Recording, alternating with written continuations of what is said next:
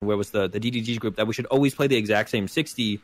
And I think that's something that, I mean, not everyone's testing group does, but I think that's what you want to be on that kind of same page. Like, you should be able to argue each other into what you think is right, or agree with your teammate eventually. But you should, at the end of the day, play the same 60 in the tournament, because one of you is correct, and you should just put enough time, or one of you should like give in eventually. And if someone has just like a slight edge in the argument, like, then they're right? You just kind of give up. Like, don't let your pride get in your way of having to be right, and just like end up on the same page.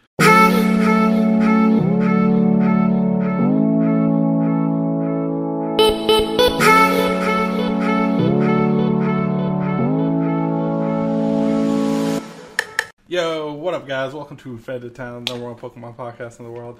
These are facts. Look them up in a book. Google it. There was even a poll that, I mean, we weren't number one on the poll, but like, obviously these people aren't Googling and they're not looking it up in their local library. I know COVID's happening and it's tough to get there, but like, I mean, if you need the truth, dude, hit up your local library, look it up in a book. It's there. It's Monday, guys. Back with everyone's favorite show. You know, we got the one-on-ones. Make sure you like, subscribe. So we just continue doing this stuff. Like, everything helps. Every little thing you guys do helps. So if you're on the audio only, leave a review. And if you do that, you have a chance to get on the show. Like I said, every week I'm going to take either a comment off the YouTube channel that a person either commented and liked the video, or a review that they left on iTunes or Spotify. So this week we have Chris Thorne, always supporting. Really appreciate it. But on last week's episode, he left a comment and said, hey, ADP is not the problem. Oh, I got to listen to this. And that's the point, man. We out there spitting the facts, and you gotta listen to these things, man. Especially with the breakdowns now. When I got Isaiah and Raul with me, it brings those breakdowns to a whole new level. So make sure you tune in for those. But we're starting out. It's the new year, guys. So we're starting out this year with a banger, and I mean, like always, we have the best guests on Faded Town. It does not get, when it comes to competitive Pokemon, TCG, there does not get better guests than us. And we got the man, the myth, the legend, Azul GG. How's it going, brother? Not much. Chilling. Yeah, New Year just started, so looking forward to hopefully something slightly better than what we just went through. Yeah, it can only go up, right? I mean, I would hope so. Right, if it goes down, like, I think we're out of trouble. I kind of just want to jump into it because I think you're such a big name in the community. But like the backstory, I think people would love to hear it. Like, you've been playing Pokemon a long time. Yeah. How did you get into this game? I mean, I always had, like, I remember, like, I think I always had cards like everyone else growing up. I think the first cards I had were like the first cards that my dad got for me were like the movie cards, where they were like from scenes in the movie. But then, you know, we got other cards, and we never really played the game until, like, we've had cards like since they came out, as far as I can remember. But we didn't actually play the game until 2000 and like learn how to play the rules of the game. Like, me and my siblings. Okay. Yeah, me and my siblings until like 2009. We moved back to Massachusetts area and met a friend who like had Pokemon cards as well, and they played, and they actually went to League. So then they were like, "You should come to League," and then we went to League. Met the League leader, and she was super nice and super helpful. So big shout out to the League leader all the way back then, because she was a big influence, I think, in like, you know, getting us into the game and helping out, because she was super nice, super helpful. And then we just started, you know, picking up on things from there. Me and my siblings did, playing as much as we could, and played a lot together. And yeah, it just kind of, like, that's where it all started. Yeah, we just had a friend who actually went to League and then told us we should come to League, so we went to League, and then, you know, went to our first Battle Roads, and so far from there. That's dope. So there's other. So how many siblings do you have? I have four siblings. And two sisters, two brothers. And they're not active in the game anymore, or? Not anymore. No. They've all moved on. Only 3 of them used to play. Older sister didn't ever play, but the other 3 played. Up until the point, I think my 2 brothers, as soon as they got into Masters, like the year they would go into Masters, they quit right before then. Okay. And my sister played a little bit in seniors. She played mostly in juniors, but she played maybe a decent amount in seniors. I don't really remember, but she never even got close to becoming a Masters. That's division. Cool. I mean, I hear about it all the time. There's a lot of people that have family that start playing, so it's really cool to like have that. Kind of keeps you going, right? Like to have that person that's just there that would play with you. You don't have to go look for anyone. You're just like, hey, bro, let's play a deck. You know? Yeah, exactly. It was like definitely a big help with like me getting to the point where I am, because me and my brothers were always not competitive with each other, but competitive in the sense that we like wanted to do well at stuff we did. I think we all kind of had that same mentality, and all still do. Like we just want to do well at what we're doing. Like we all took gaming pretty seriously outside of just the Pokemon. And my brother was really good at StarCraft, actually, at one point. Like I don't know if he ever got to Grandmaster, but he was up there. I think he probably broke into GM a couple times. But yeah, he was really good at. My youngest brother was really good at StarCraft for a time. That's dope. Yeah, we're always just really competitive in that. So I guess that like in our play, we were always just trying to be better. We were trying to be better than each other so much, especially with like me being in the Masters division, my brothers being in the seniors division. But we're all just trying to be like we're all trying to win the tournament, and we weren't really competing against each other. But when we showed up at the tournaments, we were just trying to win the tournaments. Yeah. Yeah, that really pushed us, I think, for sure. Like made me a better player than most people would be for how long I had been playing the game back then because of that. Because of my brothers, us being able to play so much, and then in the atmosphere that we played, the mentality and everything. Yeah. So it's like 2009. You pretty much started, and then so you go to like the Battle Roads back then. When did you start going to regionals?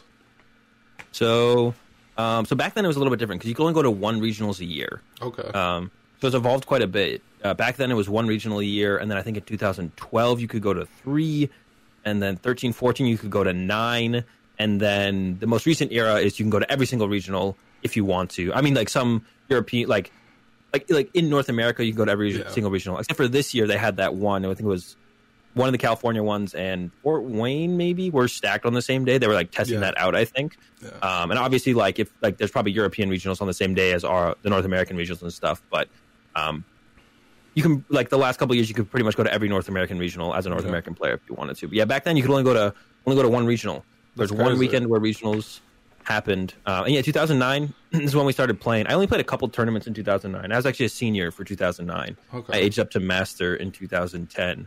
Okay. I went to I think like 1 Battle Roads. I actually like for a senior I actually did pretty well because I went like I bubbled out at Battle Roads, and then I got top 4 at Estates, and I got second at the regionals. Actually, it was kind of like a miracle run. I was playing a deck called Blast Caddy, which revolves around Blastoise. That for like 3 or 4 energy, it did 60 to 2 Pokemon on your opponent's bench, and then the first attack was just like X amount of damage for water energy in play. And its ability said, look at the top 3, discard them, put any water energy you find into play. And I think Delacatty stacked the top deck somehow. So I was going like, I was running hot. I was like turn 2, Candy Blastoise, 60-60, double knockout throughout all of top 8. So I just kind of like got really lucky there. And I ended up losing to the finals to Nick Chimento, who's a great player from the East Coast. Yeah, that was my first regional as a senior. I didn't really know what was going on in the game. I had my Blastoise deck. I remember I had like, I think I only had 2-1 Claydol. Claydol was the big draw support Pokemon at the time, so I played 2 Azelf. So I was like, if I prize my Claydol and my Azelf, I have a second Azelf to get my Claydol. Yeah, it was like pretty janky. But yeah, that was my first regionals as a senior. So yeah, back then it was like a little bit almost more lax in the competitive team was because there was that one. Everyone had the one local regional that they could go to, so regionals weren't as they were like almost I don't want to say a bigger accomplishment because there was like less to go to, but it was like spread out. It was like definitely more lax, not as like. When you read regionals these days, they're huge events. All the top competitive players are there, or for the most part they are, and it's like a bigger deal. But also, like there's so many of them. There's so many more to be won throughout a season. But it was definitely different. It was definitely different for sure. Yeah, I mean, you're finding success so early. You know, when Yeah. I talk to a lot of people, you know, they have a small build up, you know, and you you finally start competing well, you know. But with you, you're right off the bat, you're a senior, you go, I got second at my first regional, which is like it's crazy because like you're definitely like I have your Limitless up and from Limitless it looked like you turned the table in like 2016 2017. Was that just like I'm gonna start traveling more, or was it like something happened at that point where like, okay, I'm gonna take this more serious? Yeah, so so right after 2009 was 2010. I actually won my first regional as a Masters in 2010. That was when it was yeah, and that's when it was still. And once again, I kind of had one of those like not miracle runs, but just a really good tournament, and it worked out in a way where I knew all the good players in my area, and like throughout that whole season, I played one deck, Shuppet. I played and I kept improving it every single tournament. Like there was like the cities tournaments back then were in like a period, like they're basically like league cups. Okay. But it was during one period of time, like 3 months. So there's a bunch of them, and I would like make top 8 at like every single one, and then I would lose to a good like the top players in the area in New England. Then maybe I'd squeak by, I'd hit someone, you know, not one of those guys. I'd beat them in top 8, and then I'd hit them in top 4, and I'd lose. And then I finally won one city championship. I think I top 8'd a state or two. I don't even remember how many states you could go to back then. Maybe it was just one state you could go to. But yeah, and then the regional comes around. My deck just ended up being a good play for the tournament. There's a lot of jump bluff at that tournament, so that's a really good matchup. So I was just kind of cruising through it, and all the good players lost in top 16 and top 8. I never had to hit any of them. There was one kid I remember who played Gyarados all the time, and I would always beat him because it's a really good matchup. I hit him in top 4, I think. So I did hit a couple of the better players in the area, but they were just playing good matchups for me. So dope. I never hit the top players with the closer matchups, and I kind of just cruised on through to win that regional. And that's Masters, right? Yeah, in Masters Division.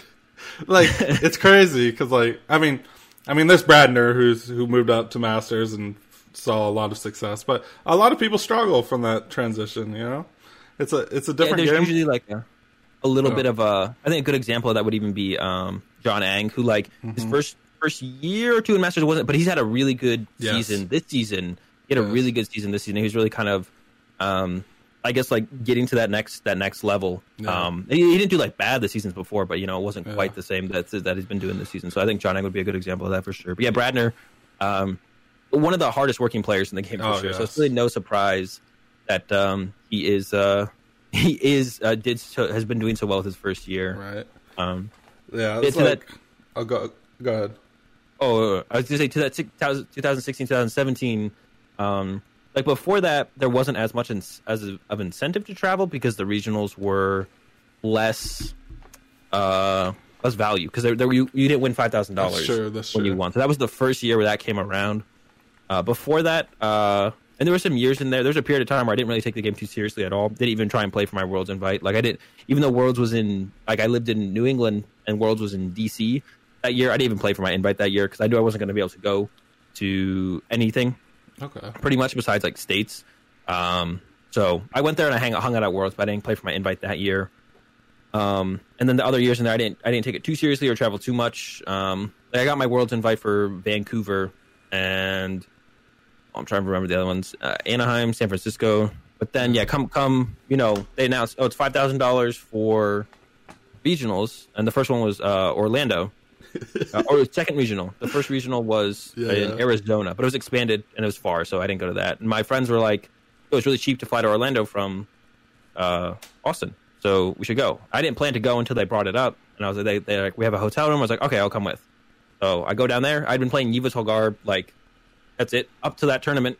Right. And I just assumed other people were going to play it. So I played 2 Enhanced Hammer, and it worked out because a lot of good players brought Darkrai, Tina Garb. And then, from there, if I didn't go to that tournament, I don't know what would have happened. But winning that tournament was basically like, okay, I have $5,000 now. Why not just go to another one? Okay. And then I just kind of kept going from there.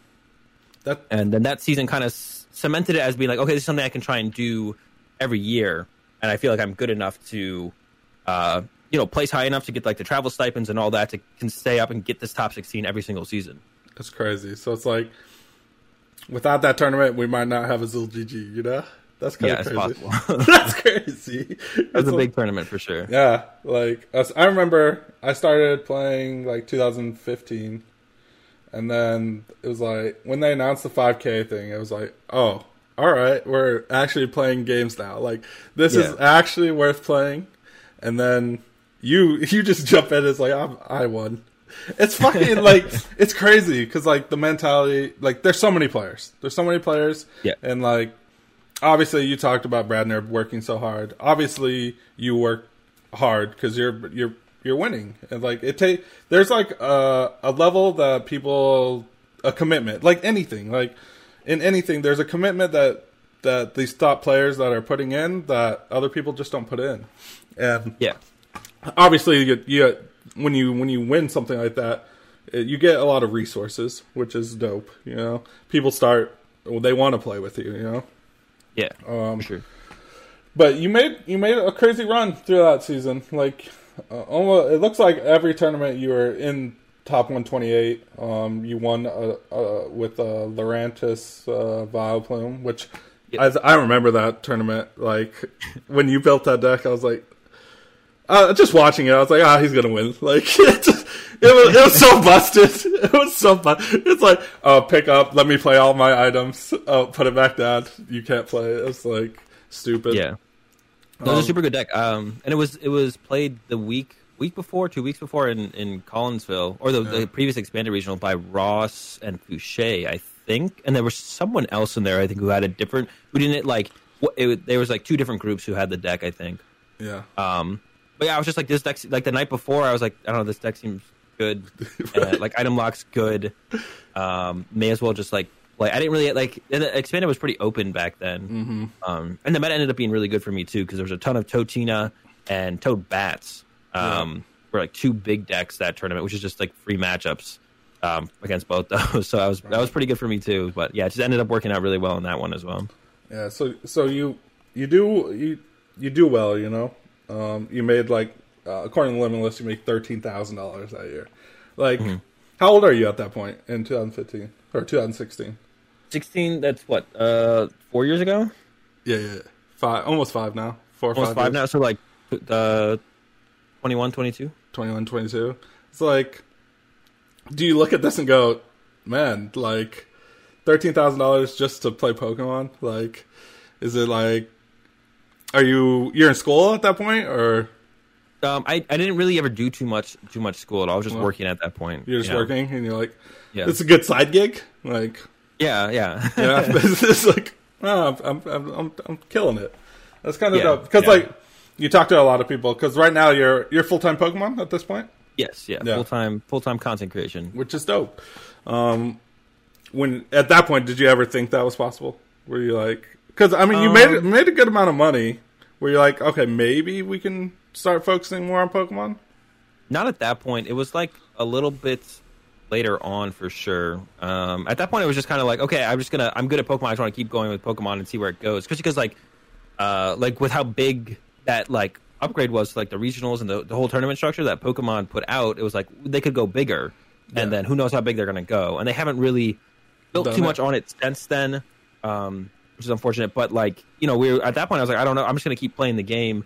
As far as content creation goes, I hadn't really even gotten into that. No. I think I started streaming after Orlando, though. That's when I first started streaming. Sure. I didn't stream that much back then or regularly. I only started streaming really super regularly at the beginning of last year. Yeah, is when I really committed to streaming. Yeah, I remember you put out a tweet, and like I talk about this tweet all the time. It was like you made a Patreon, and I talk about it a lot because I think a lot of people in this atmosphere rely on like sponsorships and stuff like that, where like I felt like you went, I'm gonna go all in on myself. I put all my chips on myself. If you want to support me, here's my Patreon. I'm gonna stream. I'm gonna go in. Obviously, you're gonna have sponsors, like that's a thing. But like, I feel like no one really committed like you did. And like when I seen that tweet, I think I commented on it. I'm like, I think this is because I interview a lot of people and they talk about content creation and this, but like, I felt like that tweet was like a tweet where something changed in you where it's like, all right, I'm all in on myself and I can build my own brand. Yeah. And then, like, if we look at it now, I mean, in the Pokemon community, you're either one, you, Tord, and Andrew Mahone are up there, and like, you could look at the Pokemon streams, like, they're literally flooded with your supporters and your backers, which is, it's got to feel good, you know? It's got to feel good. Yeah, for sure. Yeah, because you built it yourself, and like, it's dope. I think that's so sick. Yeah, definitely. All right, let's kind of jump back into your success, because you go, I mean, you had a great run in 2016, 2017. Not so great in Worlds, right? Yeah, I don't even remember. What the way I remember tournaments is by who and what won. Who won World 2017? It was the Vileplume, the Decidueye Vileplume year, so it had to be. Wild. Oh, so was that? Oh man, I can't remember. I don't even know at this point. It's so far. That's when Tord won NAIC? So then Diego won Worlds with Guardy? Yes. That's right? What it is. Yeah. Sure. Oh no, Guardy. That was the next year, right? Because it was Garbodor year. Was Guardy year or no? Well, it went from Garbodor, and then we got the Guardy GX set for Worlds. Yeah, so that's what happened. So no, okay, this one, that was the next year, 2017, 2018. I don't know what won Worlds this year, but yeah, I have no idea. Yeah, but like, if we go to 17, 18, like this, like your Limitless is huge on this one, and like you're playing pretty much. This is Drumpa Garb year, like okay, yeah, and you're. This year, I think I go to everything. The year before, I didn't quite go to everything. Like some of the West Coast regionals, I stayed away from because it's more expensive to get out there and stuff. It didn't seem worth it.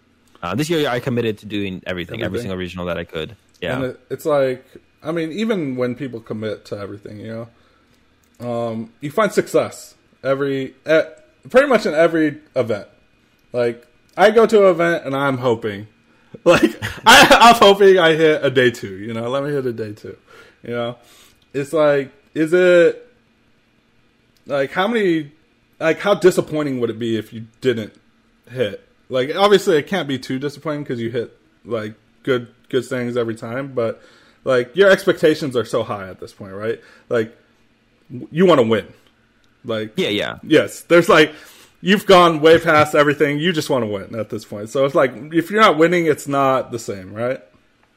Yeah, I mean, every time I go to an event, I show up to try and win. But I also, like, am reasonable with, like, the outcome or, like, okay, it was a bad deck choice. I mean, we had, like, I think a decent example is we played Dolstall at Florida Regionals this season. And Xander and squad brought an ADP deck that our build just couldn't beat. And it's like, all right, but we beat, like, pretty much everything besides that. The only reason I didn't have a shot at top 8 is I lost to Gustavo in a very close set. Gustavo's a great player, so like there's no shame losing to Gustavo, and I ended up top 32 in there. But if I'd beaten Gustavo, who knows where I could have gone? Probably only far enough to only lose to one of the ADP players. But like it's kind of one of those things. Like our deck was a really good choice, but you know the ADP just kind of showed up. So it's like eventually we're going to hit them and we're going to lose. That's kind of what happened to us at that event. Yeah, at the end of like 2017, 2018, is that when you joined DDG or like you committed to? Because like, is that your testing? Your testing group always been that, or did you commit to that team finally? I played with Mandarvis for a long time, and then we didn't really play with the rest of the guys until Portland Regionals, 18-19, I want to say. The one that Jimmy won with Zorotobe. But me and Jimmy had been playing together and had, on and off different testing partners that we played with for since, I'm trying to think, since, yes, I think since the Yveltal Garb season. Okay. Yeah. So I think Yveltal Garb. That's good. Like, you see how that's a real consistent thing with top players. They have a group that is just really good too, and you guys work really well together. And I think that's like such a key thing. I think people should try to find a testing group. I mean, it's hard to find like a successful one, but I think working together with the same people all the time is just a lot more beneficial than trying to do things solo. Yeah, no, it definitely helps out. Finding a testing group is like super beneficial, especially having like the same people, so like you can kind of work together work together better. Like some people are stubborn, and you can kind of like know how to talk to them and work with them. So that's like a huge benefit to, especially like when you respect them as a player and like respect their opinion to an extent, of course, if they're being stubborn. But that's what, if you work through that stubbornness with them, then all of a sudden then you're like on the same page and it's working that much better. And we always had the mentality when where was the DDG group that we should always play the exact same 60. And I think that's something that, I mean, not everyone's testing group does, but I think that's what you want to be on that kind of same page. Like you should be able to argue each other into what you think is right, or agree with your teammate eventually. But you should, at the end of the day, play the same 60 in the tournament, because one of you is correct, and you should just put enough time, or one of you should like give in eventually. And if someone has just like a slight edge in the argument, like then they're right? You just kind of give up. Like don't let your pride get in your way of having to be right, and just like end up on the same page. Yeah, that's a great point. I don't think anyone's ever really brought that up, because like we talk about Texas group all the time. It's like, oh yeah, they played the same 60, but when you explain it like that, it's such a more in depth. Like there's a reason you play the same 60, because you guys put in so much time that there is no questions. Someone was right. That like we fought. That we're in rooms, we're fighting over this, and someone is going to be right, and we're going to play the same 60, which is like, it's so far over people's heads, I think, in Pokemon, where like, even in like my testing group, that doesn't happen. There is an argument that we'll play the same deck, but there will be that argument, and there is no resolving. Now I'm playing a Hand Hammer, and you're playing Energy Switch, and we'll see what happens, But when you explain it that way, it's like, we should be better. We should be better. Yeah. It's super. You want to get to that point because then your deck's better, or at least your process of figuring out what is better becomes better, because there's so many different, because when you have a 60 card deck and there's like so many different opinions and stuff flying around, like there's going to be differing 60 cards when you're filling out your deck list. But if you can get to the same page, I think it's just beneficial for like a testing group, for sure, like on a whole different level. Yeah, that's so dope. I want to talk about the DDD season. I think the DDD season is definitely something in Pokemon history that is always going to be there. Like, I think because I think it's almost the gold standard at this point. Because if you look at this season, you guys took a group of players that are very successful, put them together, and dominated for pretty much the entire season. Yeah, kind of fell off a little bit at the end. But I mean, pretty much. But I think that was people adapted. Yeah. I think at the beginning of the season, you guys had basically like if you would think like esports wise, you guys committed to like a team house where we're going to play same 60, we're going to dominate. You dominate, boom, boom. And then everyone had to adapt and go, okay, what they're doing is right. And if we don't adapt to that and start working together, we're not going to succeed like them. And if you look at this season, I mean, you have like Bradner's group with Bakari and the lab. You had Cutter Tap, which was doing well too. And it's like, and like when you guys decided to do that, did you guys think the success would come as easy as it did? Because Pendarvis went on like a 3-4 regional streak, and then you had Caleb on a streak, and then you're in there, you're in top 8 almost every time too. It's like it became a meme at that point. I don't think it was expected, because like the whole Portland thing was just like we're just looking for more people to work with.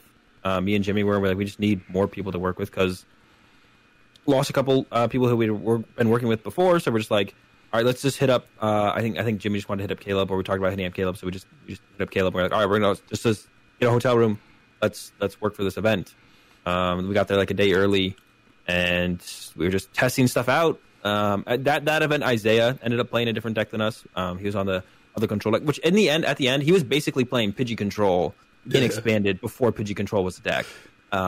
He his deck might have been better overall, to be honest. But we came up with the Zoro Toad thing, which was just kind of an insane deck for like no one was like preparing to play around what was happening with that deck. So we kind of dominated Portland, and I mean it worked. So we were just like, all right, let's do it again. And then I forget what was the event after that. Ronark, which you guys Roanoke. Yeah, Ronark. Okay, then we played Guard. Was that really the one after? I don't know if it was exactly the one after. It's the one in November, so it was October, November. So, I don't know if there was one in between that, but I feel like there had to be one in between that because that was.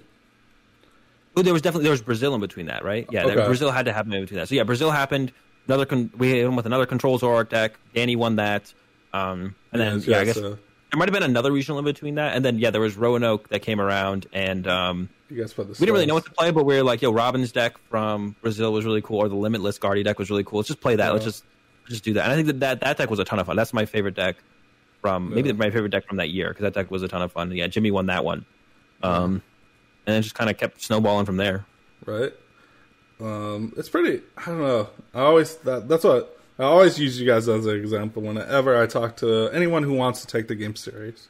I'm like, if you want to take the game serious, you gotta look at this group of people work together and they found a lot of success. And if you want to find success in the game, I think you got to do that.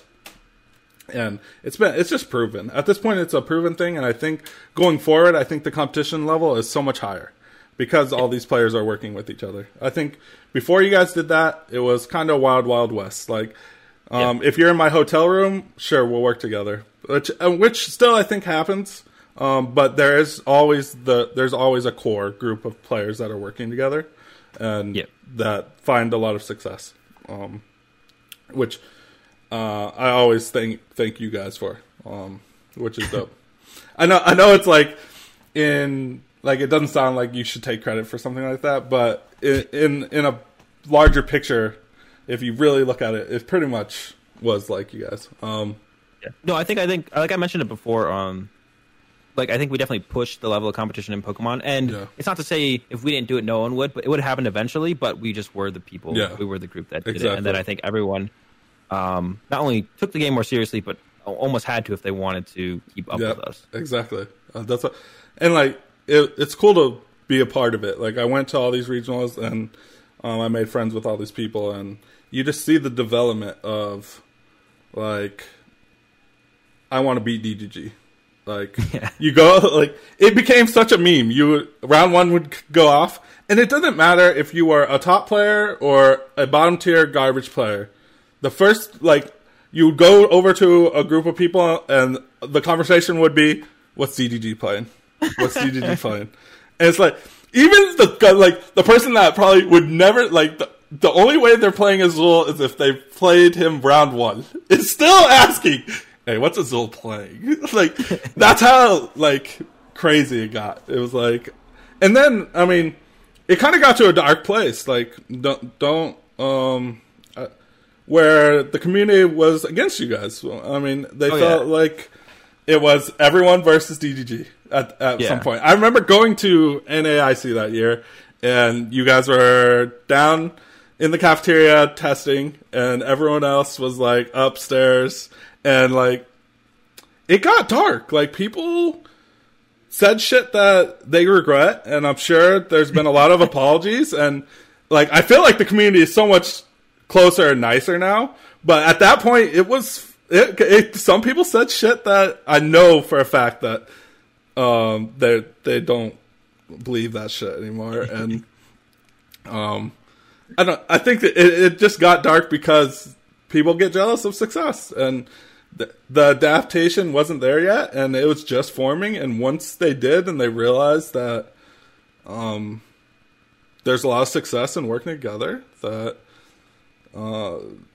what you guys did was not. I mean, you guys were super secretive. There was no leaks. There was no thing. And I think at that point, it needed to be like that because you were so successful.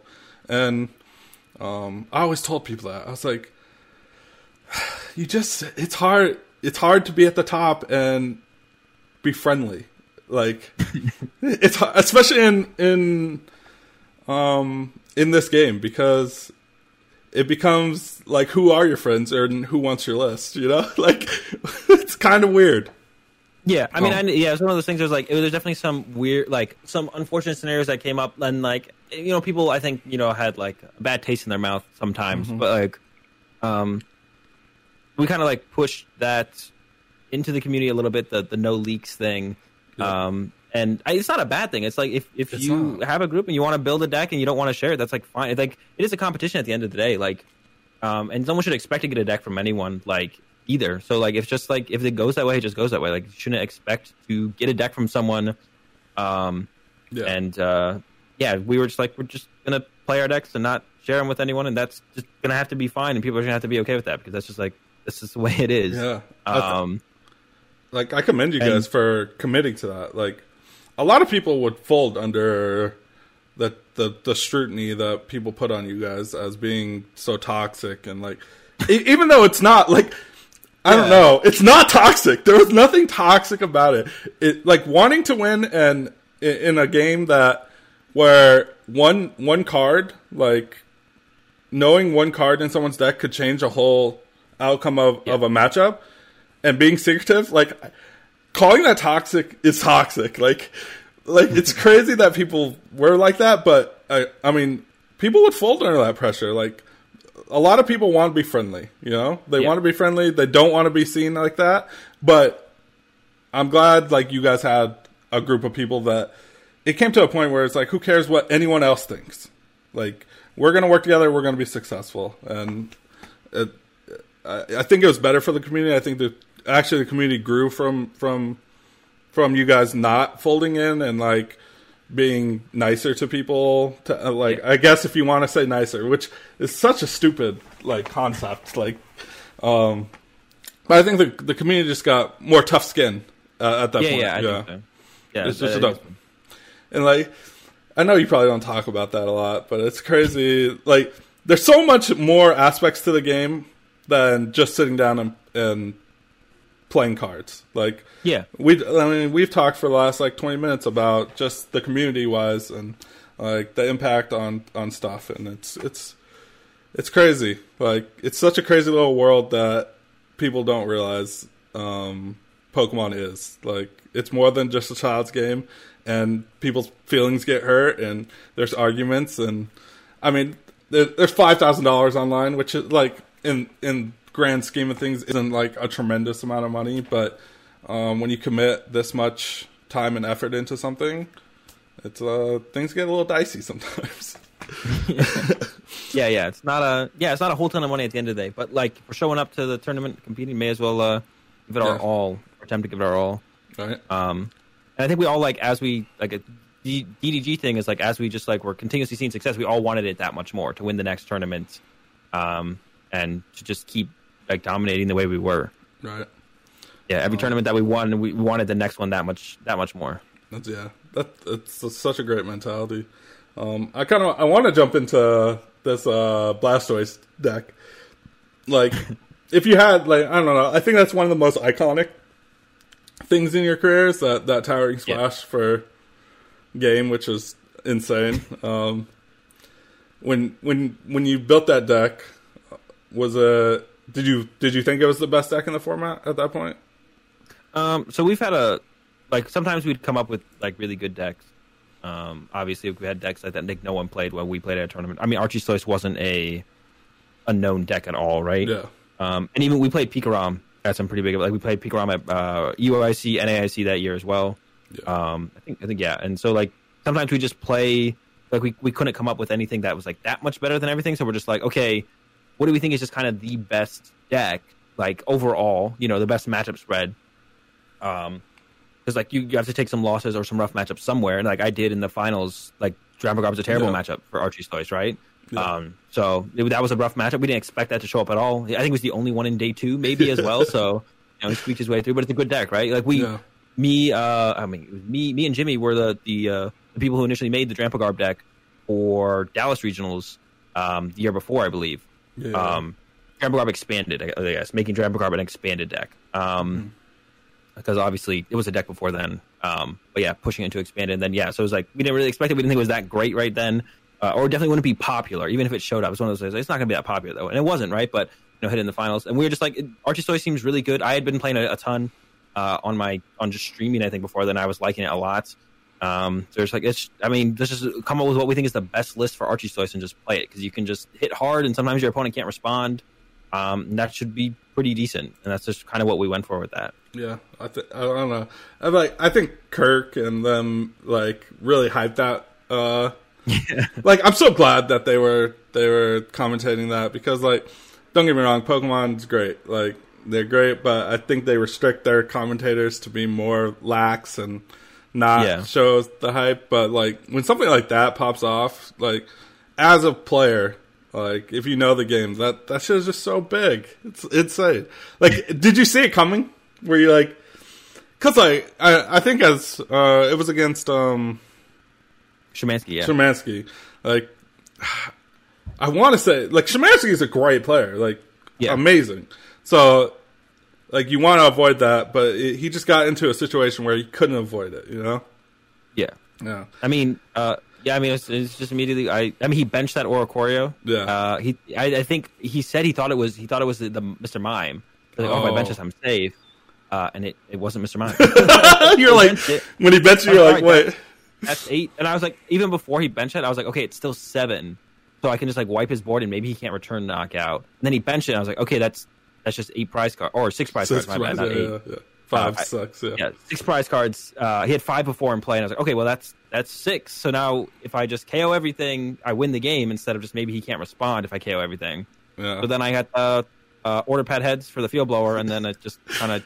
I always loved that deck. Like, I remember because I played it in Portland, and I got top 4, and like, just flipping heads on order pads. It's just like such a meme. Like, I remember I played Jimmy, and he like took my dice. He's like, "What the fuck?" Because I was hitting heads on order pads that didn't even matter.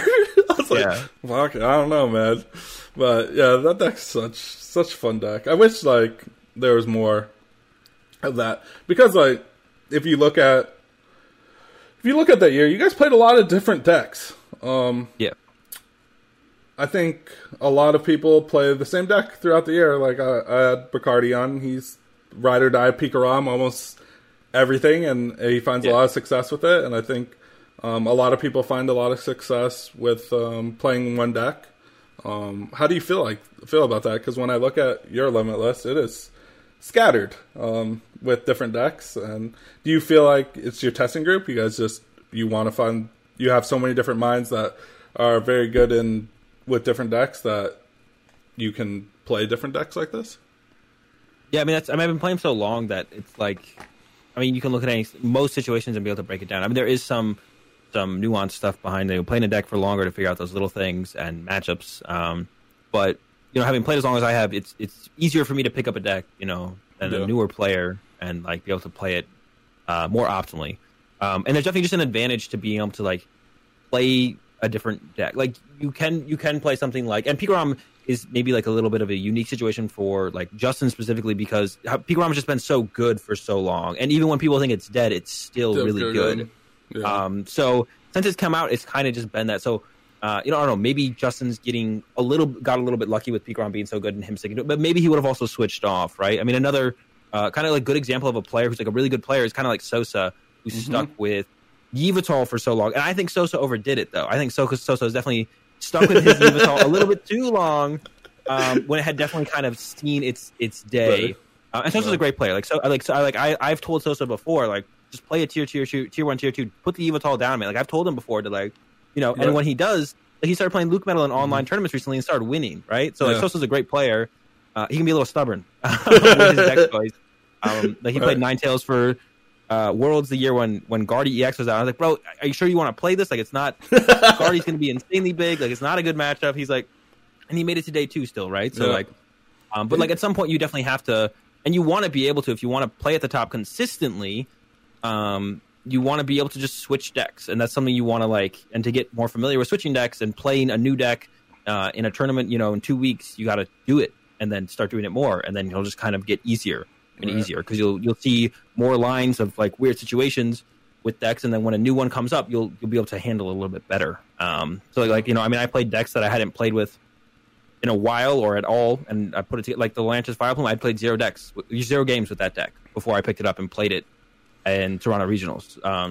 So like, and that gives you an edge, being able to not just stick to your one deck and switch it up. And the more you do that, the more comfortable you'll be doing that, the better you'll play when you do make those switches from deck to deck. Yeah, I think it's crazy. It's crazy because like,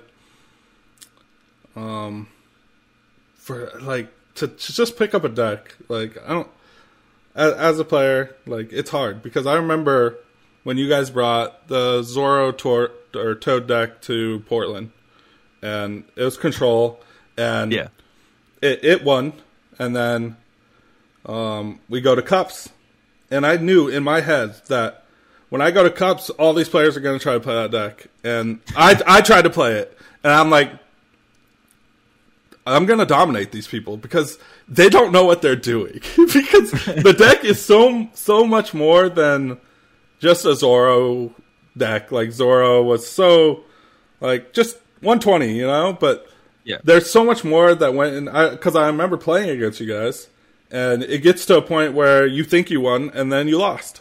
Like they lock you out at some point. They lock you out, and like if you don't know how the deck works, you can't do that. And yeah.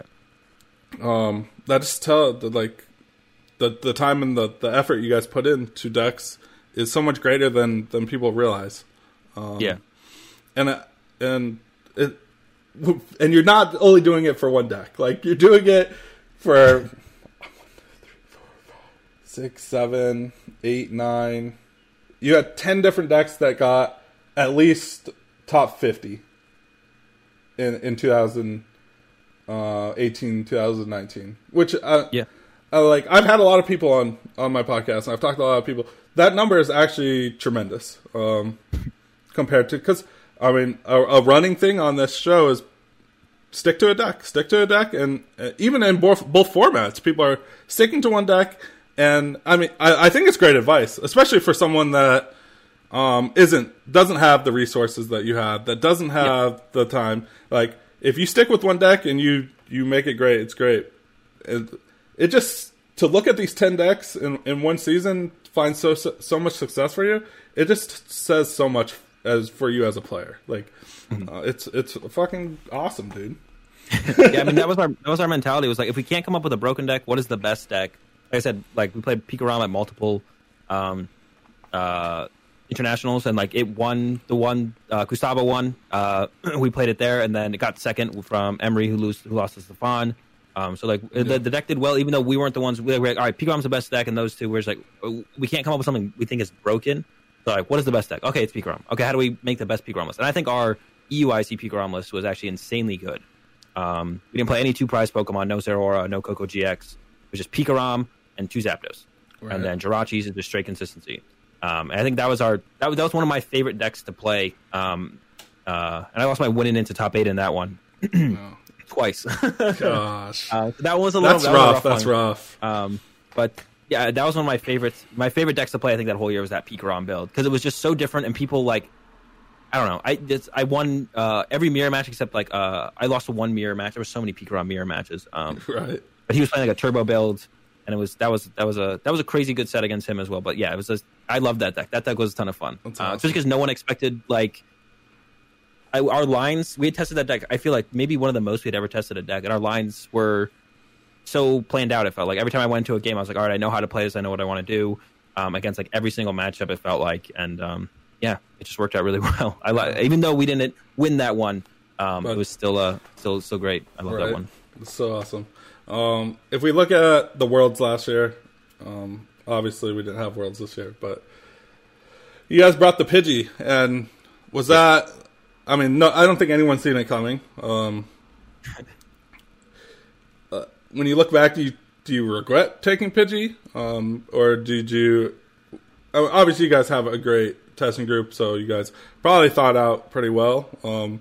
Did you think no one was going to see it coming?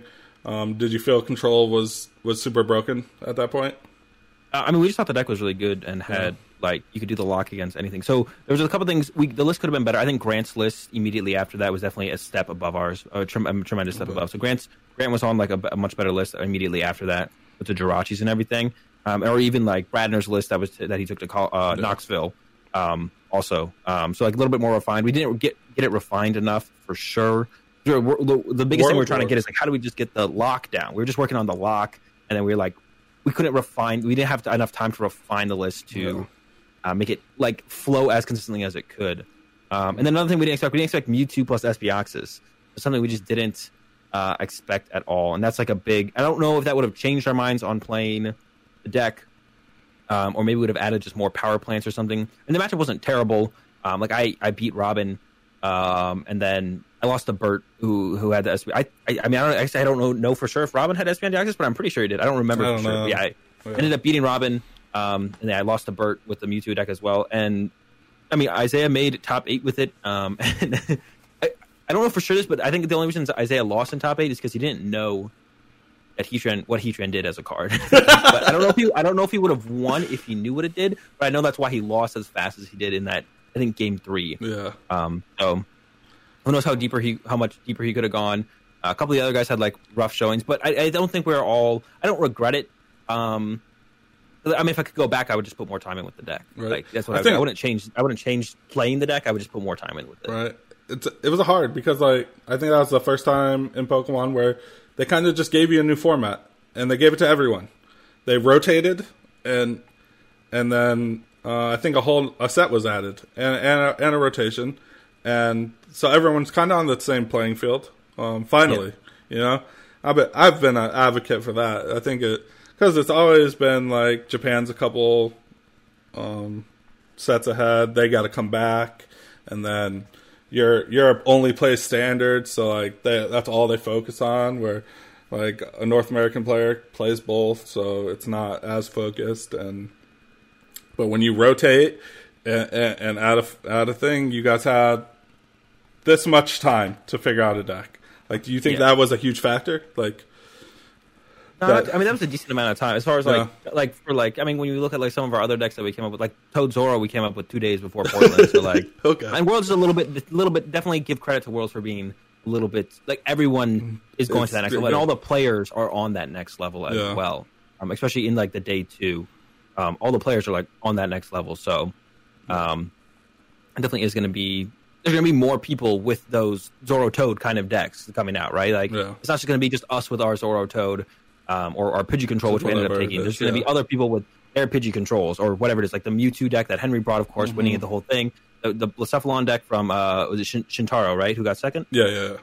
Like his Blacephalon deck was super cool. So there's going to be other people with their other things as well. And we didn't think like that we couldn't compete with them. It's just like it's going to be it's going to be a little bit harder. It's going to be an uphill battle. Yeah. So you found, I mean, it's hard to talk about the 2020 season. I mean, you found success like always. But then it got cut off, you know? Yeah. So there's really, I mean, I don't really like to talk about the meta in standard in these interviews. But I think you've been a huge advocate on Twitter and social media about ADP, and I think your stance has changed a couple times, but do you really think that card is super toxic for the game? Yeah, in this format, I don't. So I mean, I think I always thought it should be banned since like OCIC. First I was like, okay, OCIC could be the Seattle of this year, where Seattle was like, Trampogarb came out and it was like insane amount. I didn't even go to the event, but I saw the results. I was like, oh my gosh, I'm glad I didn't go to the event. That's just insane. And then it didn't end up being that bad, right? Because it toned down a lot. NAIC 2017 is one of the best formats I think Pokemon has ever had. Yeah. So it toned down a lot. Like people are figured it out, right? There's nothing to figure out about ADP, and my mic just fell there. There's like a lot of things with ADP. I've wanted it banned like since I made my initial video or statement. I've wanted it banned since then. I don't think the format's terrible if it isn't banned, but I think it does. It's the best way. Like I've been thinking about it recently. It's kind of just like a brick wall in the meta. Like it doesn't move. Sure. Other decks kind of flow. Like these decks become popular and become bad. Like Senna Scorch is popular. Don't play Luke Metal. Okay, Senna Scorch isn't popular. Luke Metal's coming in. Pikarom it keeps coming up, but it's really hard for like fighting decks to even exist because they really struggle against the ADP. Like a lot of the decks that are good against Pikarom, like the one prizers and the fighting decks, it's harder for them to exist with ADP in the format. I mean, Pikarom is such a versatile deck that maybe it can handle them anyways, but every deck can beat Pikarom. Yeah. Like every deck has you go up against Pikarom, like, all right, I'm playing against Pikarom. You go up against ADP, and you're like, all right, I don't want to play anymore. Like, it's so unfun. It doesn't flow in the meta at all. Like ADP is always a top one, second most popular or most popular deck. It's always a tier 1 deck. Like it does not shift. Like ADP it sticks there, and it's like I'm still here. And it's not fun to play against. Is like a big thing as well. Like that can be a factor if a card shouldn't exist or should exist. If it's just not fun to play against at all at any level, even the ADP players don't want to sit down and play against another ADP. Sure. Like no one has fun when they sit down and play against ADP. Like it'd be hard to find someone who you ask and they're like, okay, what's your favorite matchup to play against? Or like, is there any time when you sit down and you're like, oh yeah, I'm playing against ADP, right? Like no one is like that, right? So on top of it being like, and it gatekeeps, like I said, like one prize or struggle against it, stuff like that. I feel like it stunts creativity because of how popular it is. And it's being played less as of late, and maybe that's people getting bored or more people figuring out the matchups for their other top decks. And I don't think it's as big of because like before it was like 25-30% of metas. Last couple of weeks, last month, it's definitely toned down quite a bit, but I still don't think it should exist. Like I still think it should be banned.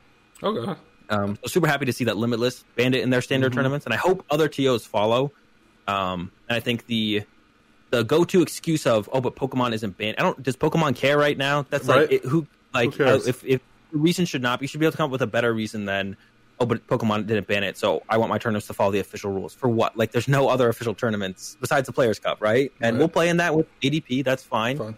But if we think we can improve the game, TOs have all the power, so why not make the game better? If someone could answer for me that without the response of follow the Pokemon rules. ADP, why should we?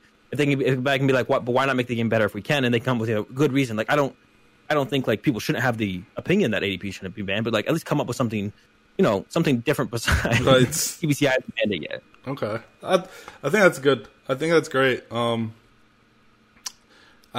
with you. I think whenever I play against ADP, it's not enjoyable. Yeah, and I think that's a big factor that people don't really talk about. And if you look in the past, a lot of cards have got banned just because they're not enjoyable. They turn 1 any item lock, turn 1 anything was not fun, and now we have turn 1 ultra curation. It's not fun. It's not fun. It's not fun. It's not fun. And like, they got rid of Let Loose.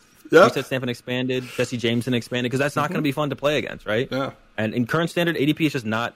No one sits down and like we play Pokemon because we enjoyed the game, right? But no one enjoys the game as soon as they're up against an ADPization. Like you stop having fun then. No. You're just like, hope this one's over fast. Yep. Maybe they whiff water and I roll them. Maybe they whiff water. Maybe they win in 3 turns and it's over and we go to the next game. I get to play a game of Pokemon. Yeah. Okay. I think that's dope. I think it's good to get like a full statement because like you get people talk about it, but they just write ADP sucks, So it's like, okay, it's cool. Kind of want to finish this off with like what you rose to the top. You started content creating, and then you committed to yourself. Now you're full-time Pokemon. What's life outside of the game? I know it's hard now because it's pretty much your job now. I mean, it is your job now. So outside of the game, it's hard to talk about it now because I mean we're in like the low effort meta of Pokemon at this point era where like probably you're not thinking about like how am I going to win the Players Cup 3, but like what's it like? Like, are you constantly thinking Pokemon or like outside the game? Do you have other hobbies and stuff? I do, like, I play video games and stuff, like League of Legends, Warzone have been, like, my top 2. I enjoy those a lot. But that's basically it. But, like, I really like, so, like, I really just like messing with, and, like, mainly my stream, or even, like, my videos and editing, and doing little things to just improve those. Like, I don't really, like, I don't buy myself anything. But what I do buy myself is, like, equipment that, like, that's enjoyable to me, and I love it. Like, I got a Go XLR a couple of months ago, which is, like, a audio mixer. super cool audio mixer, and I didn't know how cool it was until I got it, and then I got it. I was like, oh, this is so cool. Like that's the kind of stuff that I just like getting for myself, messing with, or even like I recently found a new plugin that I can use in on my stream to make sources move around with like a click of a button, and then like that's really cool. So I've just been messing a ton with that. So like that's how I spend my free time. If I'm not like recording videos, editing videos, streaming, I'm messing with my stream, like the scenes and stuff. I'm always like looking at like different streaming gear and stuff, stuff I would want to upgrade. Been recently looking at like computer parts. Been doing a lot of research on that because I recently got a 3080, which I was super hyped for. I haven't upgraded my graphics card in a while, so I had a pretty old one, but I did the big upgrade, and I'm going to build the rest of a new PC around that. So I've been like looking at, I haven't looked at parts in a while, but I'm looking at cases and like of the processor and motherboards and stuff. So like, yeah, that's how I spend most of my free time right now, especially because not a whole lot to do while we're in lockdown. Yeah, it's tough. Like, I know a lot of kids or a lot of players go to school and they do this, but when you're full-time Pokemon, it's like it gets like, I think I talked to freaking, why can't I think of his name off the top of my head? God, now I just drew a blank. But he was full-time Pokemon, and like recently he got a job and stuff, but like he didn't do nothing. Like all he did was Pokemon, which I think you could easily get caught up into, especially when you're in a season, and you're going hard. Like it becomes, especially if you're full-time Pokemon, it just becomes your life, and that's all you think about. And I think it's always healthy. Like even like when you talk, like all you do is basically stuff for your stream, which is like really good. Like even though it has Pokemon relation to it, it's more of you're improving yourself, basically. You're trying to better your content, you're bettering everything, which I think is always great. You got to find that outlet to the game, Yeah, it definitely has been my go-to recently. It's just been getting into like more of the nuance, the higher level things you can do with like streaming and even video editing and stuff like that. Just like improving what I do without playing Pokemon. Yeah, and it's super interesting, Anytime you dive into anything, it's like, oh, there's so much that you didn't know, which is, it's always interesting. Freaking Jose Morero. I thought about it. I was like, yes, that's what I'm talking about. Yeah, he was full-time Pokemon, and that's all he did. And then I was like, but now, I mean, obviously a lot of people have to focus on other stuff with 2020, but it is the new year. Let's wrap this up with like, what are your hopes for the upcoming year? I just want to keep growing and doing what I'm doing. One of my constant hopes, like, I know PTCGO and Pokemon content in its current state, I don't think we'll be able to live forever. Or like, like one big thing that's been happening is like people just like opening packs of Pokemon. So like that's, if I want to stay in Pokemon, maybe I'd have to go that way, but I'm a little bit more, have more of a competitive drive. So I'd probably be wanting to do something else. So I know, like, my hope for this year would be an announcement that there's a new PTCGO client coming out. I think it'll happen. Probably not. Just keeping on the path that I'm on and growing as far as my content goes, and trying to get into like new and more things. Like I plan to like start playing the VGC, learning that. Okay. Another game that I want to try out and stream a lot is TFT. I want to just give it a shot, see how much I like it. I gave it a shot when TFT first came out, and I play a lot of League of Legends. Yeah. I of course gave TFT a shot, and I was like, oh, it's okay. I'm gonna go back and play solo queue. But I want to like give it a full shot and see if I, give myself like make myself like kind of sit down and play through it for a couple days or a couple weeks, and like I do start really enjoying it, maybe take that a little bit further. I don't plan on like leaving Pokemon or anything, but I want to like expand my horizons or whatever, and give myself more options to find things that I enjoy making content around. Right. I think that's a big step. I think a lot of streamers get stuck in a spot, even like the biggest streamers in the world, where you're just a League of Legends streamer, and to even think to go outside and play a different game is like mind blowing. So, but I think you're in like a really niche place, and Pokemon is it is what it is. It doesn't grab, like, you're not going to be the top streamer ever, but to branch out and hope your audience follows. And I think the way you've gone about it. You have a kind of cult following. I mean, I don't want to use cult because that's such a bad word, but it's like you could see it. Like I said, in like these big streams that are Pokemon related, like you have a lot of followers that are in these streams throwing up the rat, and it's like it's such a good thing. Like to think that a Pokemon streamer gets this big, because it's all. I mean, you watched, like, you had Tablemon and like they did their thing, but I don't think it ever got to the level you're at, where you're consistently like 300-400 people, and you get the people in other streams that are repping you, and like, yeah, it's got to feel good because you built it yourself. And then to try to step out of Pokemon, I mean, obviously Pokemon's your diehard thing, but to grow, I think you're going in the right direction. And I mean, you gotta, especially if you're gonna do this a full-time gig, I mean, you gotta go up, you know. Yeah, for sure, definitely. I mean, that's how I see it as well. Right. Before we wrap it up, if you got any shout-outs or something you want to do? I mean, just check out the YouTube, check out the Twitch. I'll link it all. GG on both of those. Yeah, that. Go check them out. Yeah, I really appreciate all the time, dude. Great story. I think a lot of people can listen to this, and hopefully in the future we get like some real events, and they can see you on stream and go, man, this fool.